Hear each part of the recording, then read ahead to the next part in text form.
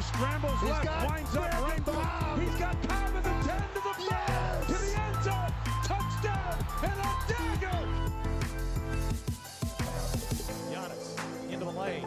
Giannis spinning, fading shot. Up, gone for Giannis at the buzzer. Bucks win it. Ready again. Here it is, swinging fly ball in the right center. Broxton is there, and they're the champions.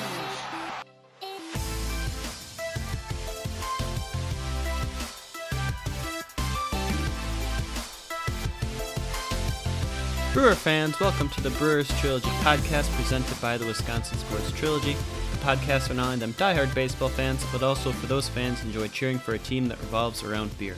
My name is Tyler, aka T Plush, your host for the show. I'm a contributor for reviewing the brew for Fansided and one of the co-founders of the Wisconsin Sports Trilogy podcast.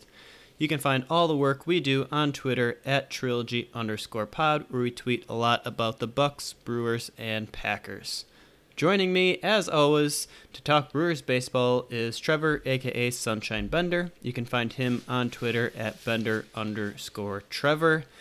And man, Trevor, it has been a while, I believe, since we last talked some Brewers baseball. So how are you doing over there? Oh, I'm doing pretty well. Obviously, still trying to figure this whole COVID thing out, and it's definitely limiting, and I want things back to normal, especially at work.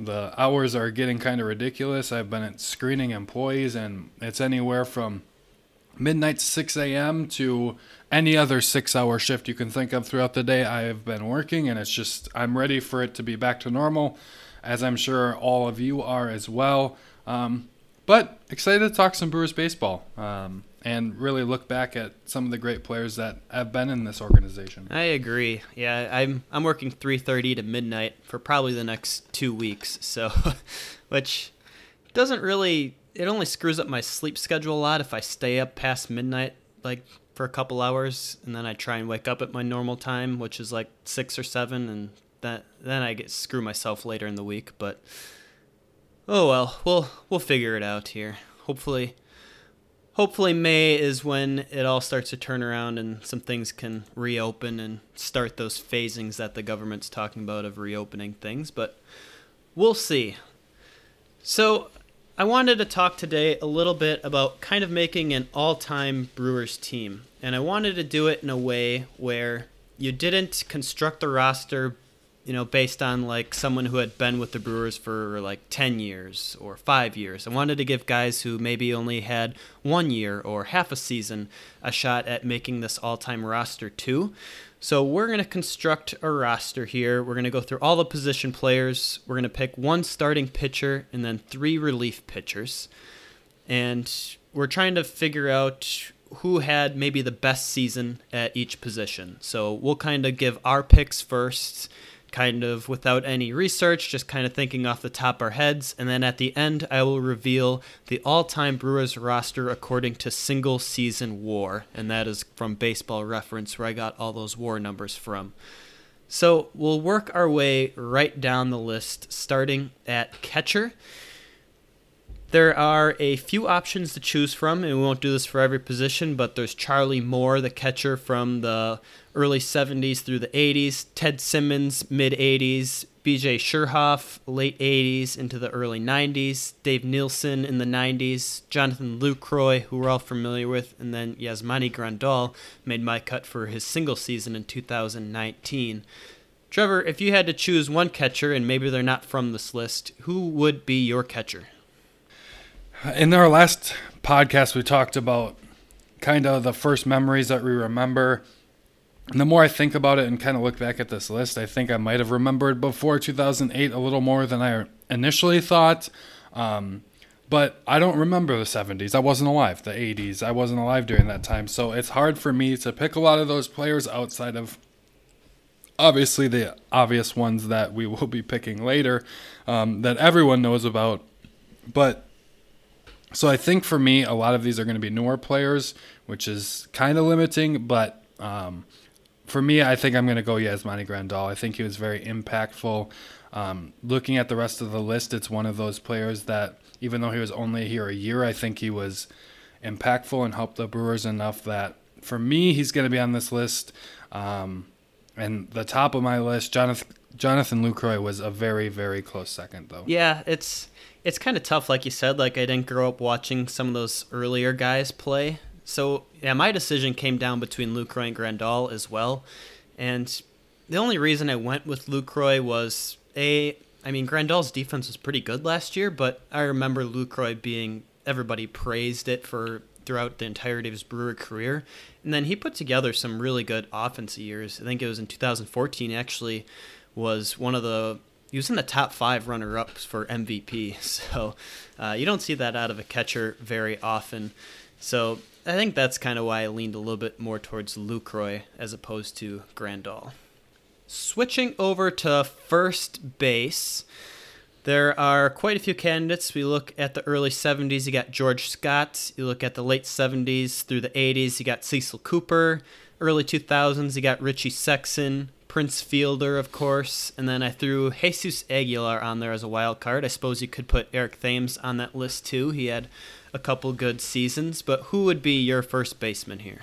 Yeah, and personally, I think Eric Thames deserves to be on that list a little bit more than Aguilar, but I'm not going to go with either one of those two guys. Again, I wasn't able to watch him play, but just the name Cecil Cooper, all Brewer fans should know that name, and he was very impactful for this organization. And as much as I absolutely loved watching Prince Fielder play and actually got to see most, if not all, of his career play out in Milwaukee, I just think Cecil Cooper had such an impact, being on that 82 team and all of that. He's the guy for me in this list.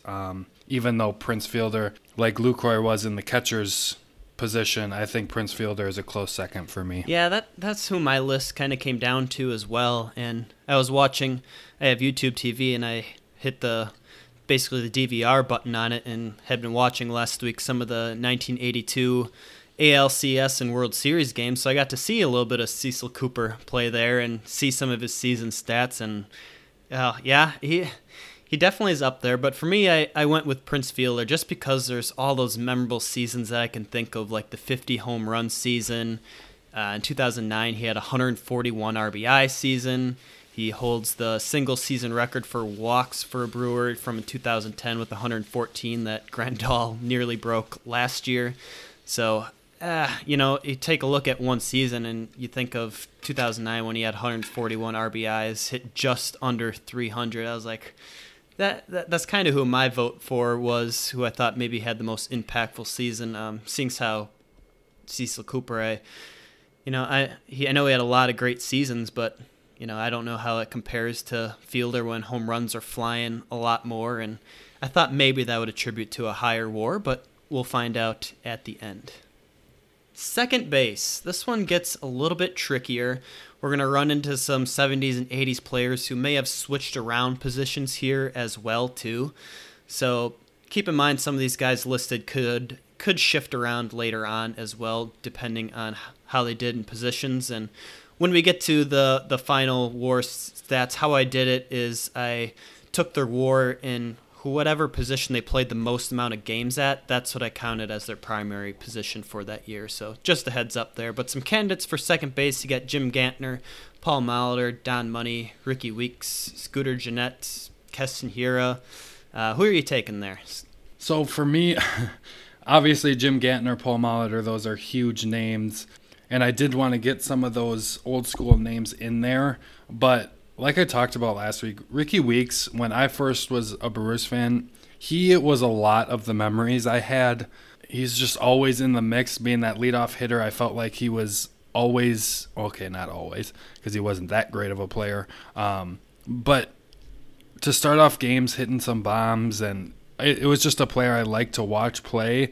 And one of the reasons that I got into the Brewers was Ricky Weeks.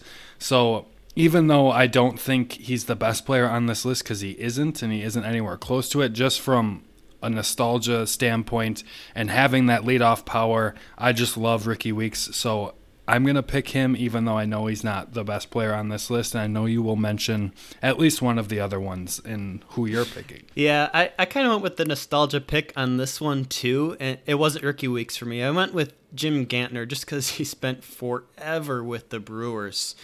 And yeah, I know we're attributing this to best single season, but I felt like he deserved some recognition on here. Paul Molitor also played some second base, but I get to him later. So I went with Gantner on this one. I mean, even though, for his career stats, he was just a 275 hitter, which is very respectable, and not a very big slugging home run guy, but productive throughout his entire career. So I wanted to give him some recognition, even though I kind of agree. I'm not quite sure he might be the best pick for this one either. Switching over to third base, a couple candidates we have here: Tommy Harper, Paul Molitor, Jeff Cirillo, Sal Bando, Aramis Ramirez, Mike Moustakas, and then there could be others that you put on this list as well. But who are you taking at third base?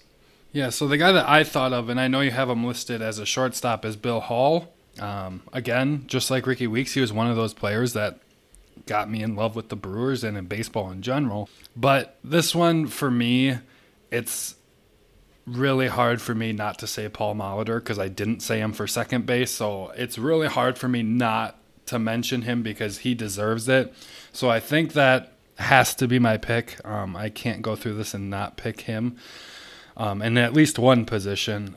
But I do want to mention, I think Mike Moustakas deserves some credit here, and he is the second one for me in this list. But Paul Molitor definitely, for me, deserves it for the third baseman. Yeah, this is the first one that we have the same here, so I went with Paul Molitor as well. Looking at the list, I put Aram on the list, and I was trying to remember. I was like, I'm pretty sure he almost broke like the doubles record for the Brewers during the one productive year he had when we first signed him, despite being pretty dang slow. But it wasn't going to get my nod. Jeff Cirillo was a close second, but you have to go Paul Molitor. I agree. Switching over to shortstop, I think this one's obvious, but I'll go first here. I went with Robin Yount, but he could also be a center fielder, so that's an interesting switch there, depending upon which season you want to look at stat-wise. But I went with Robin Yount, the kid, here because I feel like I have to. Yeah, I think I would agree with that. Some other guys for me, well, mainly one other guy that I remember seeing play is J.J. Hardy, but it's J.J. Hardy versus Robin Yount. I'll take Robin Yount every day of the week. And another guy that you have to put on this list, and I was kind of trying to avoid saying the same player twice, and I just feel like if you don't say Robin Yount here, it gets pretty tough because that center fielder position there, it's pretty loaded. So I definitely am going to go with Robin Yount for the shortstop, and for me, it's not even close. That's fair. When I was putting together this list, I was actually watching one of the 82 World Series games, and Dale Swaim was on there, and you might know him as our third base coach currently, but yeah, he was a pretty good shortstop for the Brewers as well. Jose Valentine was another candidate, Mark Loretta, and then Bill Hall, as we mentioned, were some other guys who could have got the nod here. But let's get out of the infield and go to the outfield. So rather than just doing three outfielders, I tried to break them up by position. So again, using whatever outfield position they appeared the most in for a season is how I rated it. So we'll start off in left. A couple candidates. We got Greg Vaughn, Jeff Jenkins, Carlos Lee, Ryan Braun. Who are you taking out of left field? I think it's got to be Braun. I think those other players, you might have some sort of an argument, but for total impact, and I mean, he's had some amazing seasons, and I think he has to be the pick, no matter how polarizing he is or how many PEDs you thought he took or didn't take. I definitely think Ryan Braun has to be up there with your pick, and he is definitely my pick, a guy that I have liked since he got into the league, and for my eyes, he's the best player on that list of left fielders. That's fair. Carlos Lee was a I was so close. I obviously can't go against Braun, one of my favorite players of all time, but Carlos Lee was a great power hitter in the early 2000s. I knew you were picking Braun, so I almost went Carlos Lee, but I just couldn't not pick Braun. Yeah, that guy could rake out of the yard, and I think he went to the Astros after the Brewers, and I remember being pretty upset about that when that happened. But Jeff Jenkins, I mean, I loved him, but I just don't think he could put together single season WARs like the other guys on this list. So he was last on my list, and Greg Vaughn, Carlos Lee, second, third, they're pretty interchangeable for me there. Switching to center field, yeah, Robin Yount again. For both of us, he's unavailable because we put him at shortstop. Other options, all we should be pretty familiar with, unless Trevor can name a couple others. We got Nyjer Morgan, Carlos Gomez, Lorenzo Cain. So who are you taking? This one's so hard. It's so hard. Because all of these players were extremely, extremely fun to watch. Just, they covered so much ground in center field. At times, they all had pretty good bats. I think, even though I love him, I think Nyjer Morgan is third on this list. So it's between Carlos Gomez and Lorenzo Cain. And both of these players, I feel like, highlight reel defensive plays. They're on the same level. Both of them make great plays defensively. But I take the power of Gomez just a hair over Lorenzo Cain, and it hurts me to say, but I'm going to take Carlos Gomez. But you can't, if you include Robin Yount, you can't complain about any four of these players.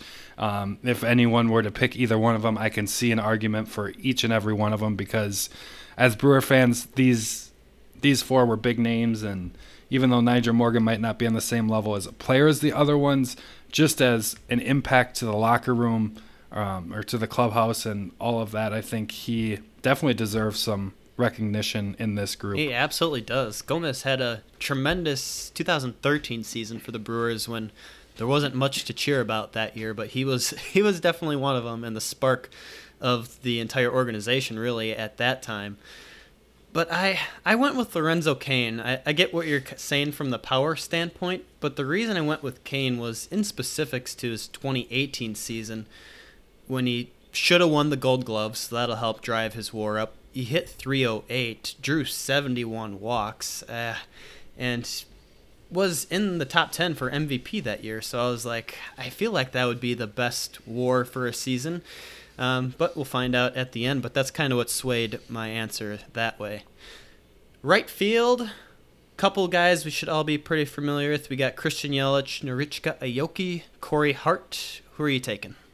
This one's pretty easy. I will take Christian Yelich. Those other guys, they were good players for the Brewers, but they are not MVP level, and this one is way too easy for me. Yep. That one's a no-doubter. Christian Yelich for sure. All right, so let's transition into starting pitchers here. I had to do quite a bit of research, especially on some of the 80s, 90s pitchers, so some of them I'm not even quite familiar with, and there's a lot of options. I'm sure I'm forgetting a lot of pitchers as well, but I compiled a list of Mike Caldwell, Teddy Higuera, Ben Sheets, Doug Davis, CC Sabathia, Jamie Navarro. You could put Giovanni Gallardo on the list. Who's the one starting pitcher you're taking? Okay, so I was a huge Giovanni Gallardo fan. I'm not sure that he should be at least number one on this list. I definitely think he probably deserves some consideration, but I don't think he's number one on this list. I think low-key a player that could shock people, and maybe not right now, but in a couple years, I think if we go through this again, I think Brandon Woodruff could be on this list, and I'm thinking about putting him on here for me, but I think just as a guy that I remember growing up and who was a very good pitcher, I think I'm going to go with Ben Sheets. Him and CC, I feel like I could interchange. And it'll be interesting knowing CC only had basically a half a season with Milwaukee, how the WAR numbers compare. But I'll take Ben Sheets over his Milwaukee career over that half a season we had of CC. That's fair. I totally get your logic. I did take the WAR numbers from CC's entire year in 2008. Does that change your answer at all? I mean, he probably is over Ben Sheets, but I'll stick with Ben Sheets as my my guy. I did go with CC just because I remember him being so dominant in that half season, and his left arm willed us into the postseason that year, and it was just incredible. So I felt like I had to go with him, especially because I'm not too familiar with some of our earlier pitchers that were out of our time frame, unfortunately. All right, relief pitchers. We're going to choose 3 of them, and I put together a list here. I'm sure there's lots of guys I'm forgetting, but I put together a list of Ken Sanders, Raleigh Fingers, Dan Plesac, Francisco Rodriguez, Trevor Hoffman, Corey Knebel, Jeremy Jeffress, Josh Hader. So choose 3 of them. Okay, so there was 3 people that instantly stood out to me on this. There was some other pitchers that I did want to include, one of them being K-Rod. I wanted him on here, but I just couldn't justify for my 3 players. First, Raleigh Fingers. I mean, he has to be one of the most iconic Brewer pitchers of all time, so he is definitely on that list for me. He was incredible. Obviously, I didn't get to see him pitch, but just from him just as an idol in the Brewers organization, he's definitely on the list for me. If you listened last week, you know I love Trevor Hoffman. Obviously, his career numbers, he was better in San Diego as a Padre, and he might not be on the top 3 for WAR, but he was an incredible talent, and to get him in Milwaukee, even though it wasn't probably in his prime, he was still an effective pitcher for the Brewers. And like I said last week, anytime you heard those bells, just chills, and I always got excited when I got to hear those bells, and he was one of my favorite pitchers in the Brewers organization. Lastly, I got to go with my boy, Josh Hader. He is one of the most dominant pitchers in the league in the past year or two, and just for pure domination and WAR, I think he is better than Corey Knebel, Jeremy Jeffress. Even though they've had great seasons, I think Josh Hader's, some of his years have been absolutely incredible, and he, for me, I have to have him on here.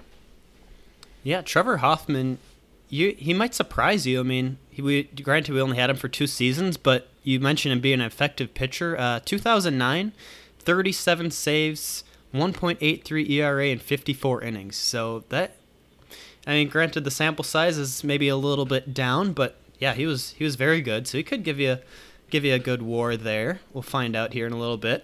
Yeah, for me, Raleigh Fingers was an easy choice.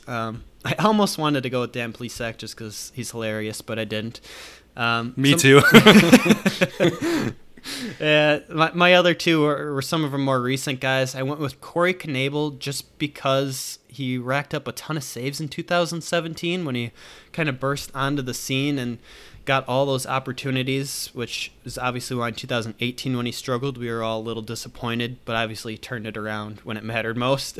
And then that's kind of why I picked Jeremy Jeffress, because his 2018 season was absolutely incredible. And I left Hader off just because the save numbers aren't necessarily there, which is also why he lost his arbitration case. But give it time. I think Josh Hader will definitely be one of the top ones here on my list when it's all said and done. All right, Trevor, are you ready for the reveal? I suppose. I hope I get at least one player right. Well, you do have one right. Ding. That's it? You do. No, you got more than one right.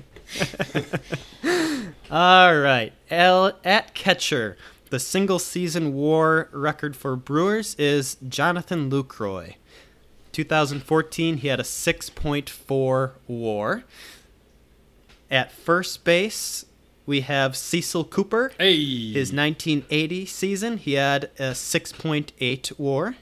At second base, I'm going to technically put this one as Don Money. In 1977, he had a 5.1 WAR. And I'm going to say technically because Paul Molitor played primarily second base in 79 and had a 5.6 WAR. But if you take Paul Molitor's WAR in 82, he had a higher WAR at third base of 6.2. So We're going to put Money at second base, Molitor at third for those reasons. Shortstop, we have Robin Yount. He had a WAR of 10.5 in 82. Jesus. Absolutely incredible. Going to the outfield, Ryan Braun in 2011 is our left fielder. His 7.7 WAR. Center fielder, Carlos Gomez. Hey! Yeah! And in specifics to his 2013 season, he had a WAR of 7.6. In right field, we have Christian Yelich from his 2018 season, 7.3 WAR. Starting pitcher, we have Teddy Higuera. His 86 season, he had a 9.4 WAR. And then switch into our relief pitchers. Starting from earliest season to latest, we have Ken Sanders in 1970 had a 4.6 WAR. Riley Fingers in 81 had a 4.2 WAR. And then in 2017, Corey Knebel had a 3.7 WAR. Okay, that Robin Yount number is absolutely incredible. Like 2011 Ryan Braun, 2018 Christian Yelich are still over 3 points lower, or just under 3 points lower in WAR than Robin Yount was that year. That is insane. Yep, the kid had a great year, that's for sure. Hold on.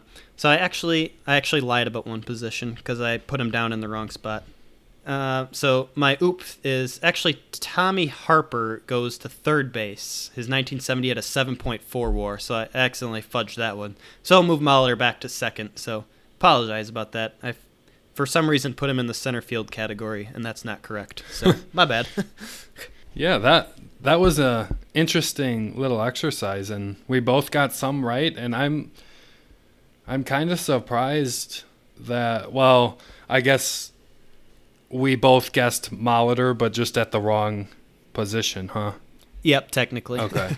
Well, it was still pretty close in terms of we didn't get a lot completely wrong, and that's interesting that we did pretty good, even though we didn't know half of the players, especially some of the older ones.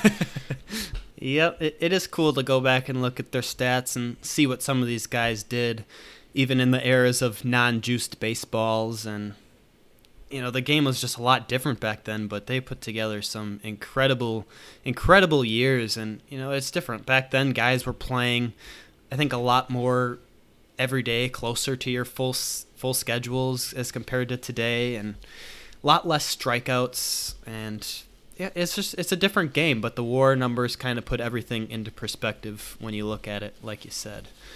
So, all right, I think that will do it for us today. We will be back next week. I have an idea of what I want to do, but I'm not going to promise anything. But it will be fun, and it may entail a little bit of diving into Ryan Braun. So stay tuned for that next week. Make sure you check out our other podcasts. We'll have a recap of the NFL draft coming out for the Packers. So make sure you check it out, and we'll see you later, Brewer fans. Trust in Stearns.